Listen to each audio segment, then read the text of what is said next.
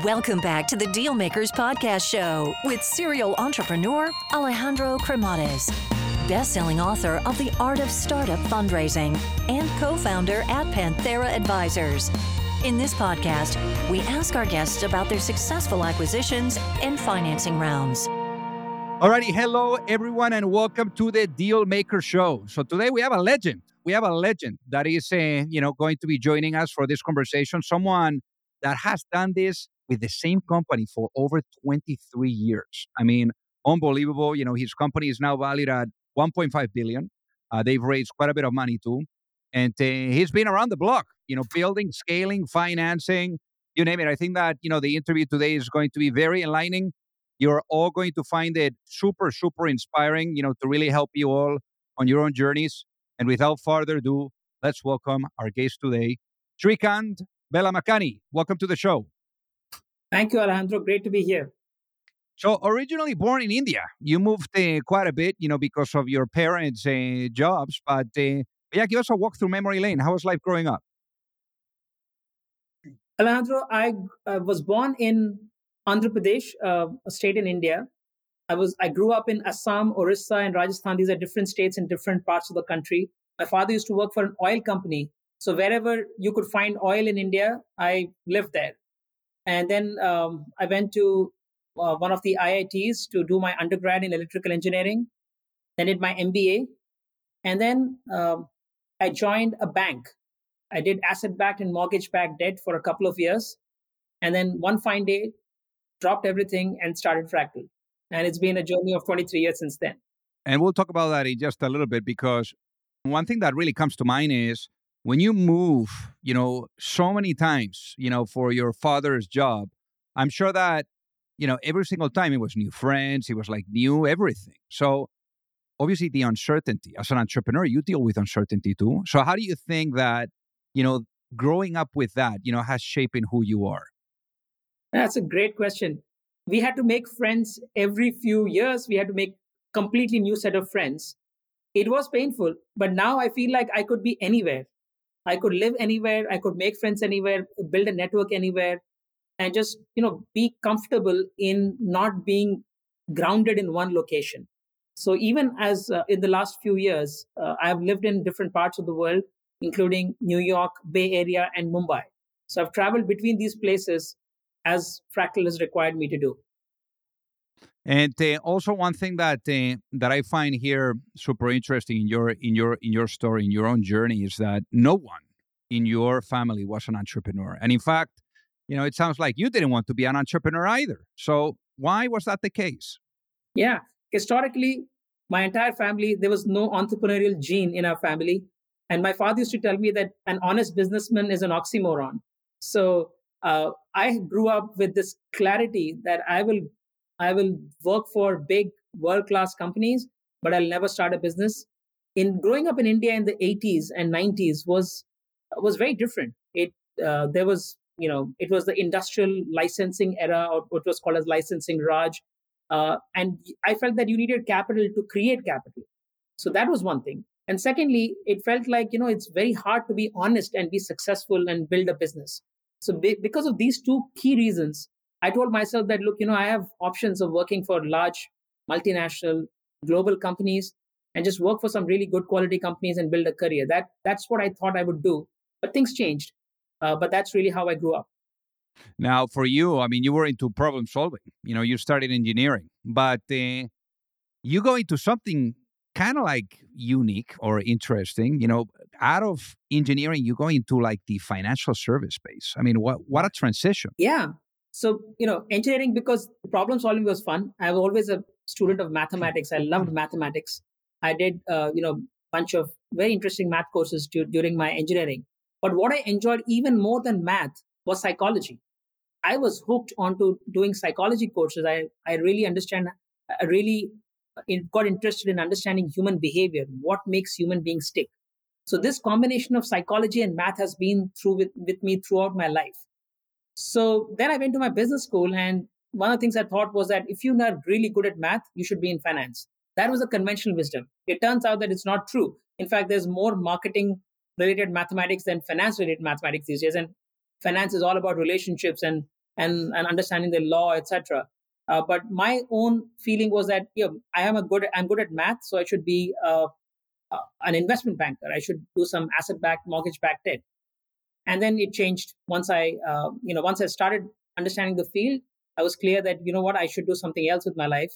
And now I tell many of the youngsters, if you're really building a career, a meaningful career, then think again. Do you really want to make that extra buck on the stock market with doing high frequency trading, or do you want to do something much more meaningful in your life?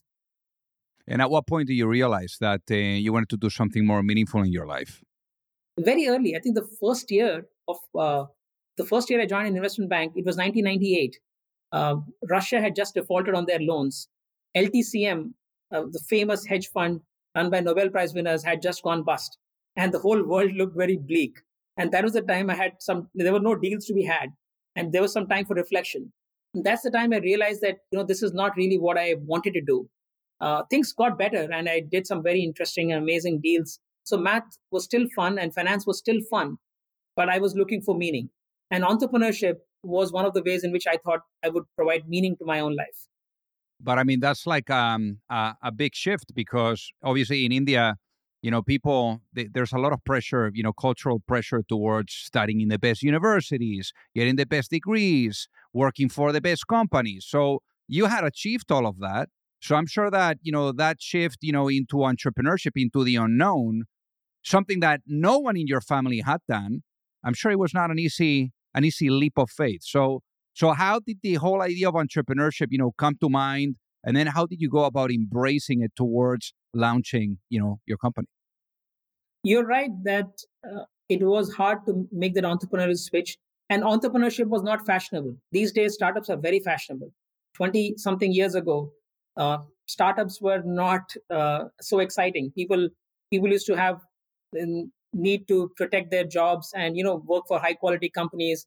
And it was very difficult for startups to attract high quality talent. It was difficult to attract capital, but it was even more difficult to attract talent back then. So in those days, the one thing that helped me was the dot-com craze. It was the late 90s, around 2000. So there was incredible amount of excitement about the dot-com world. And therefore, there were a bunch of friends of mine who started businesses. I felt like, what, I can raise capital. And I saw a company like Infosys. Infosys was one of those tech companies in India, which was known for its ethics and values. In a business school class it was called Business Ethics, one of the founders of Infosys showed up in that class. His name is Narayana Murthy, and he talked about how he built Infosys on values. And I was quite moved by that experience. So when I look back, that one lecture that I attended, guest lecture by Narayana Murthy, and the fact that my friends were able to start businesses really removed the friction between me and my ultimate purpose in life, which was to build a great company that lasts the test of time. So entering fractal analytics, at what point does the idea come knocking, and how do you go from incubation to launching it? Yeah, so we were a bunch of people who got together and we wanted to be entrepreneurs. We really didn't have an idea. It was those days, 1999, 2000, there were so many people starting companies. So we actually got together, quit our jobs, and then started searching for ideas to do. I mean, I would not recommend that to anybody right now. But back then we were somewhat younger and foolish. And therefore we did that. And then it soon, after doing some, trial and error, we figured out that we have to go back to what is our strength. So when we did that soul searching, math and psychology came to rescue. So, and I proposed to our co-founders, that, what if we use math and psychology? What if we use data to drive, mathematics to drive decision making? This was a new idea back then, because while people had known, and analytics and AI were concepts in universities, companies using analytics and AI to drive decision making, or companies specifically providing analytics and AI for decision making, was a new thing. So we tried this out. We built a mathematical model with a bank to predict their customer defaults and to automate. And we created a 30-minute loan product where you could walk in and get a loan within 30 minutes using analytics and AI and a scorecard. And that was very intoxicating, because we could predict customer behavior. We could figure out who would default and who would not default. We could use mathematics to do that. So this was a really ideal combination of mathematics and human behavior. We said, this is exciting, this is meaningful, and this is an area of our strength. So this is where we should be. In the next many, many years, we started building this company. And because analytics and AI were in nascent industries back then, it was very hard for us. But over the years, it has become very, very exciting and interesting. And there's so much funding and so much excitement right now in the world of AI that decision 23 years ago has been validated now. Now, for you guys, especially for the people that are listening to get it, what ended up being the business model of Fractal Analytics? How do you guys make money? We work with Fortune 100 to Fortune 500 sized companies. We are one of the strategic partners in driving their analytics and AI transformation in their companies. And we get paid for delivering those outcomes, setting up our teams and working on those projects and really making them really good on their digital transformation. So this could be around customer insights or customer analytics or personalization or reducing friction. It could be about improving their productivity, managing their risks, managing their supply chain, those kinds of things. It could be about building new products and innovation. It could be about just reducing the latency of their decision making, or it could even be about securing their future in terms of a business model or reinventing the business model. But we try to bring analytics and AI to power all those decisions. That's the model. And we get paid for driving those projects, building those teams, and driving those outcomes. Now that we're talking about customers, I know that at one point you were all present to the fact that you were being a little bit arrogant with customers. And in fact, you did something there to turn it around and to become more customer centric. So walk us through what happened there. Yeah, this is a very interesting aspect of our evolution. Very early on, we were really excited with the craft of analytics. We are a cool AI analytics company, and we really enjoyed the fact that we could teach the whole world how to build mathematical models to predict customer behavior, etc. So we were very excited about that. And customers or clients were just incidental because it was an opportunity for us to use the craft. We did not realize it. We thought we were always very client centric. In fact, client value creation was one of our values, one of our 7 values back then. So we had a consultant, a executive coach who used to be a CEO of a consumer goods company. After retiring, he became my coach. He came to the office. He wanted to coach me, and he spent a couple of days. And he said, "You know what? Let me tour around the office and spend a day or two to understand your culture before I can come and help you." So after those 2 days, he came and said, "Srikanth, you are the most client unfriendly organization that I've ever met." I was in complete denial. I said, "No way. We solve such amazing problems. We are so good at serving clients. What are you talking about?" He said, "No, you never have client conversations in your office. You're always talking about the craft of analytics. You're never about delivering outcomes to your clients. And really, you're very customer unfriendly." So I took that to heart. I processed that feedback. With me, what happens is I'm really bad at receiving feedback. I resist. My first instinct is to say no or to reject the feedback. But after that, I go and process it. So I went back home. I processed it for the next couple of days. I brought my exec team together and told them that this is what I heard from this gentleman who's an executive coach, and we need to reflect on this. And after we spent a few days reflecting on this, we said, we have to make a big change. Yes, he's right, and we have to make a big change. And we developed a whole new strategy about how we will learn the idea of client centricity. One of the things we did was to start measuring our net promoter score, that we will look at our client feedback as an indication of our success. What value have we delivered to them?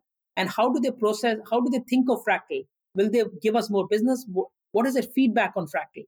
And once we made that as a central point of how we rate our own success, we started making improvements. So first time we measured NPS, our NPS was a single digit number. As you know, NPS is called Net Promoter Score, which is you look at the number of people who give you 9 or 10 on the question of will you recommend Fractal to others. You look at the percentage of those people, you subtract the 6 and below ones. These are called detractors. So promoters percentage minus detractor percentage gives you Net Promoter Score. So our first Net Promoter Score was a single digit number, which is pathetic. So, and now for the last many, many years, our Net Promoter Score is 70 plus. So we made the big transition. And I think it's one of the things that we learned as a company, which has driven Fractal's success over the years. And as you're talking about over the years, long-term thinking, how do you guys apply long-term thinking when it comes to the dealing with customers when it comes to, really understanding where you want to take the company, to. How do you guys think about that? One of the things I learned from Jeff Bezos, I learned two things from Jeff Bezos, which we have used in Fractal. Number one is client centricity or customer centricity. So Jeff Bezos' philosophy is be so customer centric that you should invent and invest on their behalf, on behalf of customers. Customers are wonderfully dissatisfied, but they don't know what they want next. You have to invent on their behalf. So we have taken that and we have actually done a lot of work in not just serving our customers or clients very well, but also inventing and investing on their behalf, investing something like 10 to 12.5% of our revenues on R&D. The second one I've learned from Jeff is exactly what you mentioned, which is long-term thinking. And Jeff says in one of his interviews with Charlie Rose, which I watched in 2009, he talked about how as Amazon, they think 7 years ahead of the curve. Whereas most people, when they think long-term, they're thinking 3 years or 5 years. So this is something that I have tried to process over the years. And we as a company, what we have done is think of creating an institution that will be there for the long term. It means that we have to take a very long-term overview of our clients.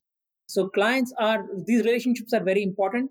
And even if a client asks us to go, we have to serve them really well. And we've seen that people, when they quit organizations, they go to other organizations, they call Fractal to work with them. So I've seen this work very well for us. Second, how do we treat our people, especially on their way out? We treat them so well that they are Fractal's biggest brand ambassadors after they leave Fractal. So the universe of people who don't work for Fractal is much larger than the universe of people who work for Fractal. But if you treat those people well, they become our brand ambassadors. So we've seen that work. A lot of our business comes from ex-Fractalites as well. And three is how do we treat our investors, especially on their way out? So we've seen that also. If you take a long-term view of investors and we especially make their exit very smooth, we've seen that they obviously speak well of you, but they also come back for seconds. So we've seen multiple people who have invested in Fractal, got the return, and then invested in Fractal from another fund, maybe from another organization. This has happened quite often as well. So overall, the idea is think very long-term, build those relationships, because the world is really small. And if you want to be there for the long term, these things come back to you. And if you do good karma, it comes back to you as a force multiplier for your own future success. And I love that. I think that that's really, really profound. And we'll talk about the investment side in just a little bit. But on the employee side, that you were alluding to, which I think is a fantastic, piece of advice also for everyone that is listening. When the employee is on the way out, you're probably, typically people, have the ego, either mad or upset that, they've invested all that time on an employee and the employee is leaving. So it's hard, to really, execute on that. So the fact that you guys are doing that, is remarkable. So give us a good example of how you, treat an employee on the way out. Yeah. One is, understand that they are here to build a career. There is a journey that they are on. For example, we hire a lot of undergrads who want to go to grad school after a few years at Fractal. And we make it very easy for them to do that. We actually encourage them. I write recommendation letters. Many people in Fractal, senior stakeholders, write recommendation letters so that we build their career. They're here for a few years. We know that. And as part of that evolution, they're going to another place. We also, what I've seen, I'll give you an example of the biggest client that we currently serve actually came from a person who left Fractal in 2006. And he called me in 2016. And 10 years after he had left. And he said, Srikanth, it's been a long time since I've connected with you. I have an opportunity for you. There's this, great Bay Area tech company that is looking for analytics and AI vendors. I think Fractal will do a great job. Can I make an introduction to you? I said, sure, why not? And that has become one of our largest clients. And this is just one anecdotal thing, but there are multiple examples that because we've treated them really well, they had a great time. When they look back, they feel like this was the best time for their learning. We invested in their learning. And when they exited, we made it extremely smooth for them. We continued to stay in touch with them. We invited them to our events. They feel like they have left Fractal, but Fractal is still inside them. And that is what creates that kind of a feeling or emotions that they have towards Fractal. That sounds like sense of belonging, sense of community, which I find, super important. Hey guys, so pardon the interruption here. So I got to tell you that for those of you that are either looking to raise money or you're looking to get your company acquired, you don't have to be alone. There's a lot of psychology that needs to be blended with strategy, with methodology, with process.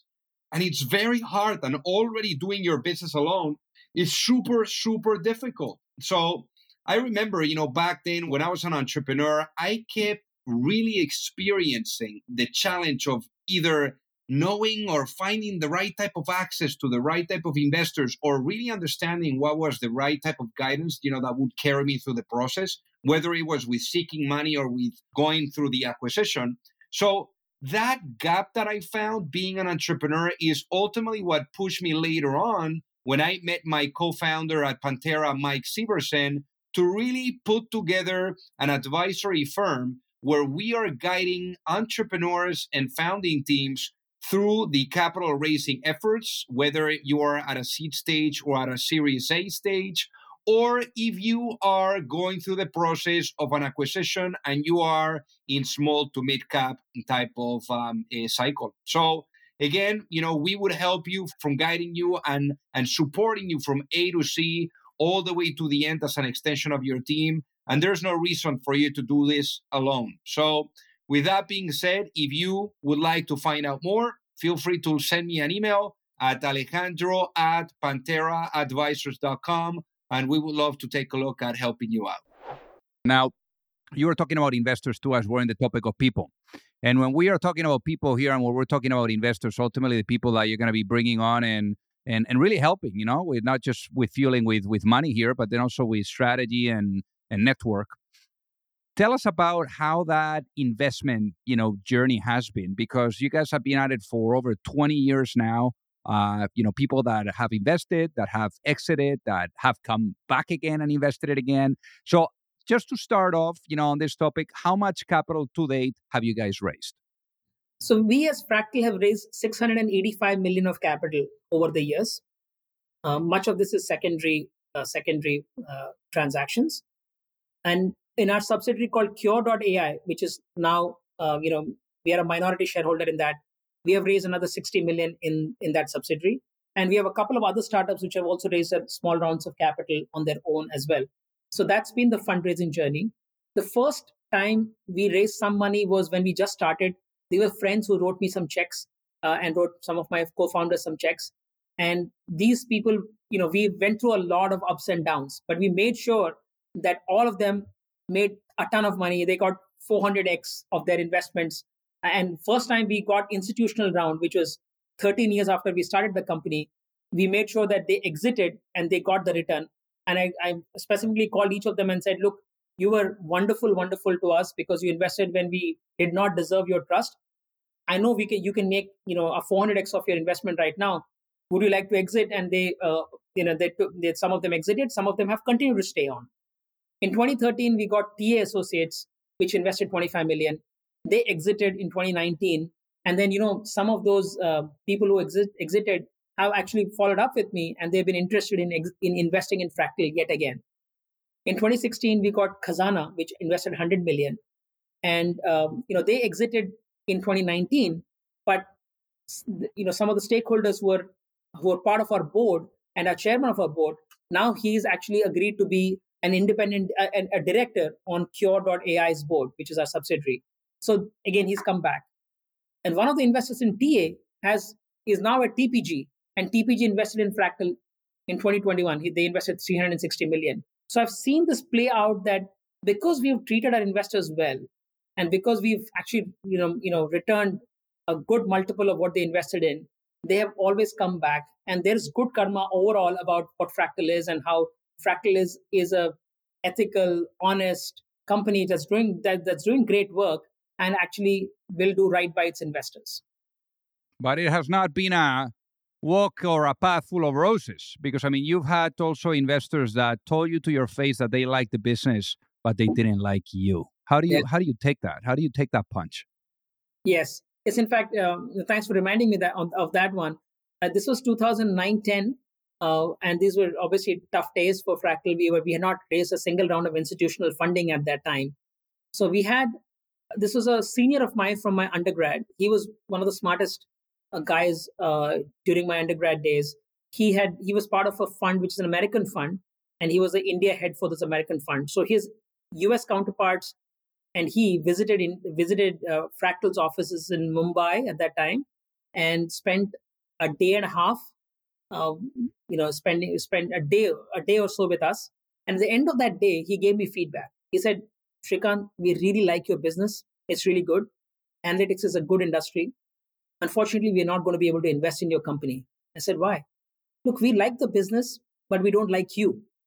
So it was very hard to receive that feedback. So I said, really? He said, yes, the space is good, but we don't think you can scale this business. We've seen you at work, and you are not the kind of person who we think can scale this business. So it was a very hard hitting feedback. Again, I was in denial for the first day or so. I processed it. And the next day, I invited our executive team and I shared with them that this is what happened. I wanted to make sure that the executive team knows that it's not because of them, it's because of me. Because we were doing these fundraising rounds and we're running into problems. I want to make sure that they know that Fractal as a business is good. It's the problem is with me. And that was my strategy at that time. And and I also started working on it. I told myself that I need to get better in order to be a better leader for Fractal, or Fractal needs a better leader in any case. I think this has been the theme for me throughout my life. Now, in this case, for you, like you were alluding to it, when it comes to the, allowing the investors, on the way out, how do you do that? If there's like no, let's say, acquisition or IPO or liquidity event, how do you structure that so that, those investors, can actually cash out and leave? Because I mean, as many of the people that are probably listening to this episode right now, obviously when a VC, creates their own fund, they have their own limited partners that are investing as investors in that fund, and they're expecting that fund to return back the money with returns on a percentage on a period of time, which typically is like anywhere between, let's say, 7 to 10 years. So once you're past that, the pressure, really it's going to build on from those investors to want to get their money back with returns. So in this case, ultimately the VCs would put pressure on the company to go through a liquidity event so that they can get the returns and they can provide that money back to their own LP. So in this case, for you guys, how did you go about giving that money with those returns to the investors without having to go through a liquidity event? That's a great point. I think fundraising is a decision that you're making, and every decision has its consequences. And one of the consequences of the fundraising decision is that you have to align your interests with the investors' interests. And investors have a limited time frame, whereas you as a founder is probably building this company for the much longer term. And therefore, there could be conflicts. And therefore, understanding that, look, I'm making this compromise as part of this fundraising cycle. I am promising them one way or the other that I will find an exit for them in 4 to 6 years from now. Right. And therefore, start thinking of that and preparing for that in year 3 or year 4 so that you can actually provide them a good exit and not really complain about it. I've seen many people are very good on the way in, but on their when it's time for investors to exit, they say, hey, but it's not right for the company, etc. No, but you agreed with this deal. You agreed with this deal that you're bringing an investor in. Therefore, give them the exit that they deserve.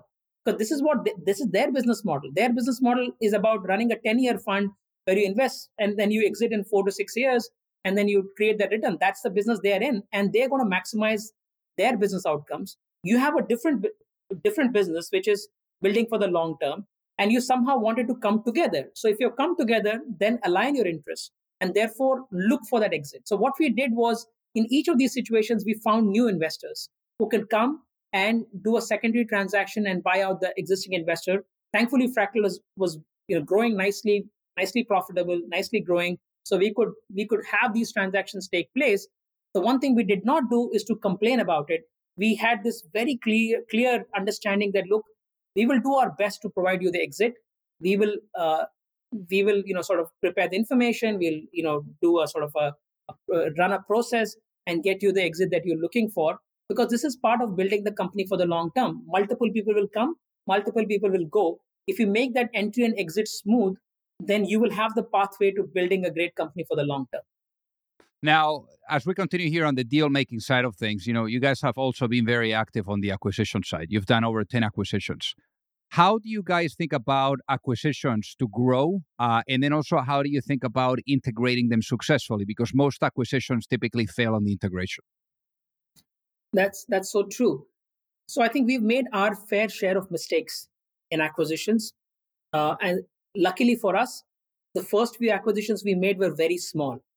And by design, we made, the first acquisition we made was just a little acqui-hire.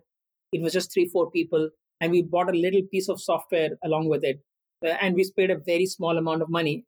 And this was a complete write-off. It didn't really, the people left very early and the software wasn't very useful. So we wrote it off. That was the first thing we did. But thankfully, it was a really small, very small deal, even from our scale. And then we did the next one where we learned some of the tricks. So we bought a company called 4i, which was Chicago based. This was in 2017. And this had a big presence in Ukraine.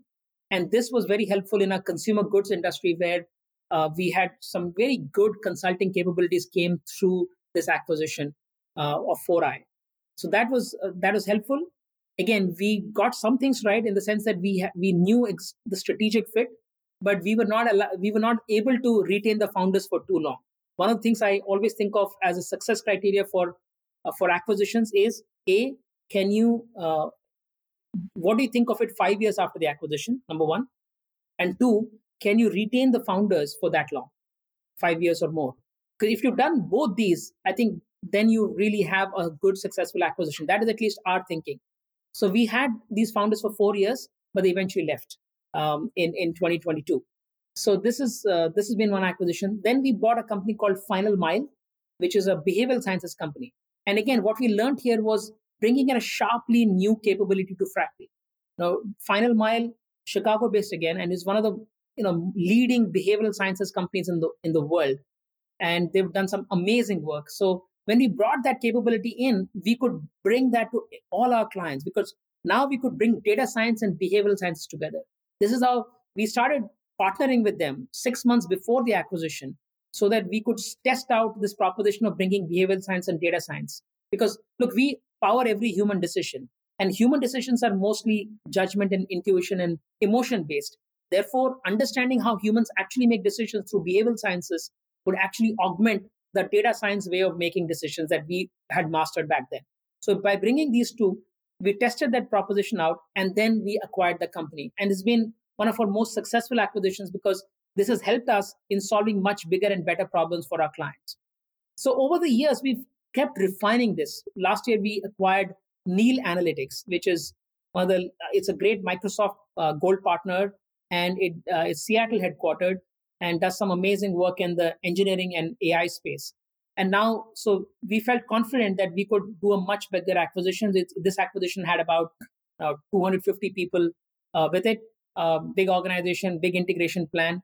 And then we sort of have built a plan to integrate. So one of the things we learned is do not first acquire and then think of integrating.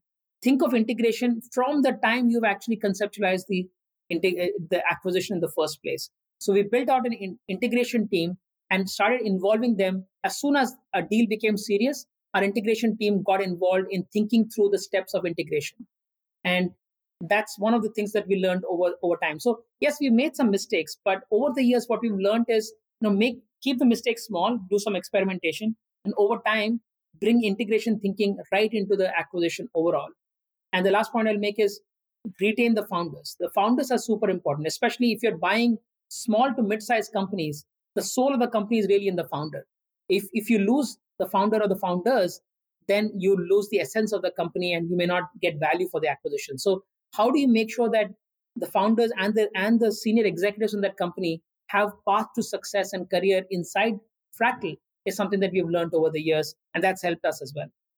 So let's talk about over the years. Let's talk about the future here. Let's say you were to go to sleep tonight and you wake up in a world where the vision of Fractal Analytics is fully realized. What does that world look like? Oh, that's an amazing question. So Fractal's vision is to power every human decision. And we think of a world where the boring and the mundane tasks are automated so that we can imagine and create the future, right? So that future would be a future where every business is customer centric, right? Just imagine, every business is super customer centric. There's no friction between your actions and your intent, right? So if you wanted to go and buy something, you can, it's frictionless commerce, like Amazon's one click. We can enable that.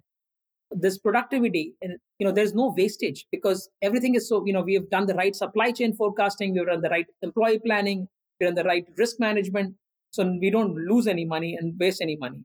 We build new products, and new products are not failing, but they're succeeding. The latency between when a customer buys a product to when I'm making a decision is zero. I'm making businesses becoming real time, and businesses are becoming sustainable, because now I'm optimally utilizing all my resources. In that world, that's the world, right? And it's a fascinating world. The only dangerous thing is, will there be enough jobs? That's my only fear is, okay, we have a AI utopia, but in an AI utopia, we may not have enough jobs for everybody, for the 7 billion or 8 billion people on the planet. I love that. And now, obviously, with the AI, with ChatGPT and all of this talk, I mean, where do you think also, the world of AI is taking us? This is the most defining year for the world of AI. 2022 to 2023 has been the most significant year for AI in my living memory.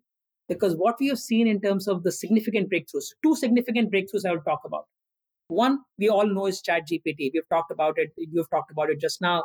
And yes, it is a breakthrough, not just because it's a nice, cute place where you can ask questions and get answers. Because of what it is doing, it is actually saying, give me all the data in the world, and I will extract all the knowledge from it. Right? That is amazing. That the way it is able to extract knowledge from data, it's able to reason with data, is unparalleled. And because of that, it will become a foundation to everything. All decision making will all be augmented in very not so far distant future. A chat GPT or some assistant will be helping us in doing many, many activities. So that's very exciting. But the other one that people haven't talked about sufficiently is what DeepMind did in July of 2022. They actually released the protein structures of 200 million proteins. This is quite a game changing, because this has been a problem. It's been a grand challenge in biology for the last 50 years, and they actually solved that grand challenge.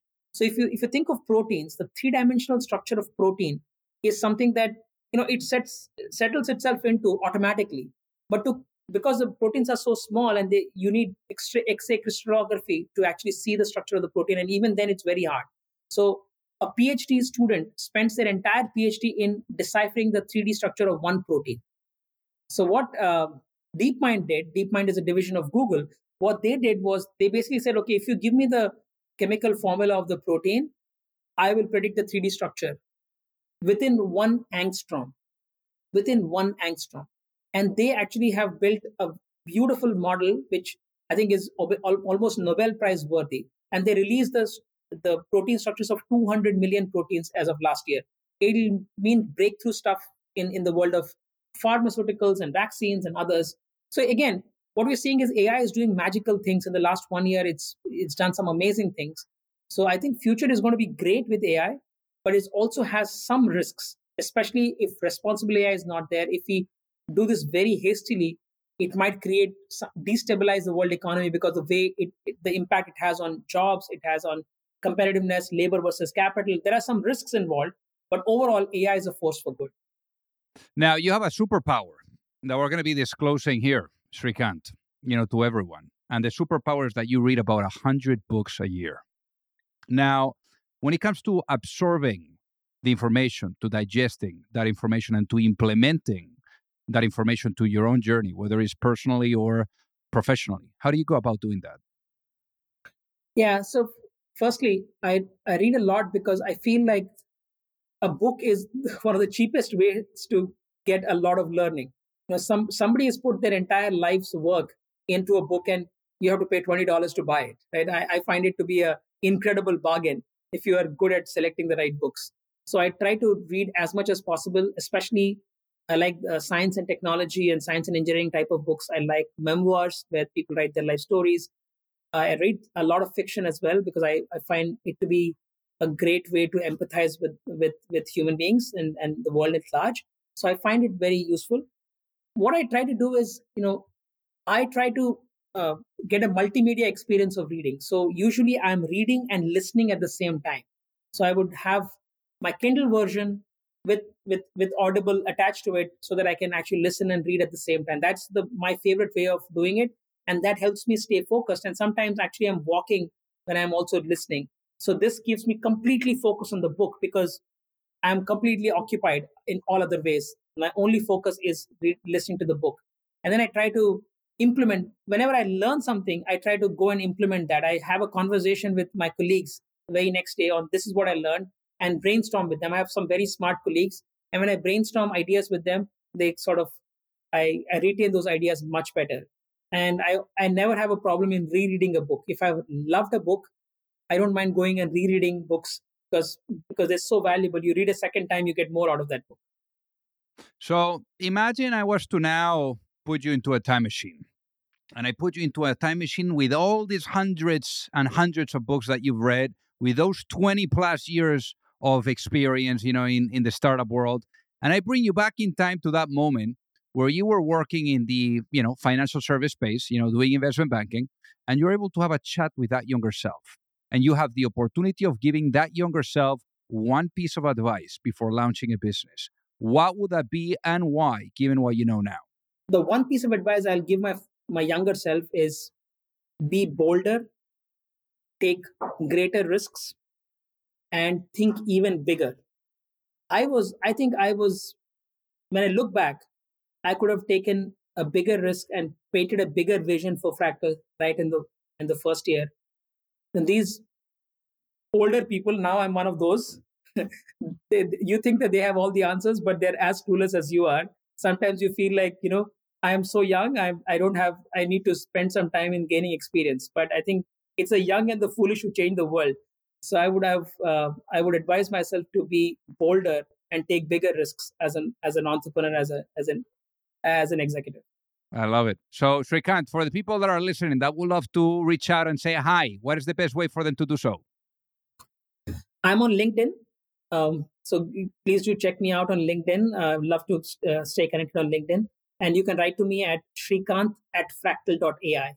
Let me spell it for you. SRIKANTH @fractal. That's spelled as FRACTAL.ai.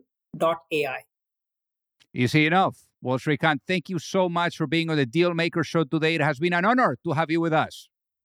Thank you, Alejandro. It has been great chatting with you today. If you like the show, make sure that you hit that subscribe button. If you could leave a review as well, that would be fantastic. And if you got any value, either from this episode or from the show itself, share it with a friend. Perhaps they also appreciate it. So also remember that if you need any help, whether it is with your fundraising efforts or with selling your business, you can reach me at alejandro@pantheraadvisors.com. You've reached the end of another episode of the Dealmakers Podcast. For free resources and materials, head over to alejandrocremades.com.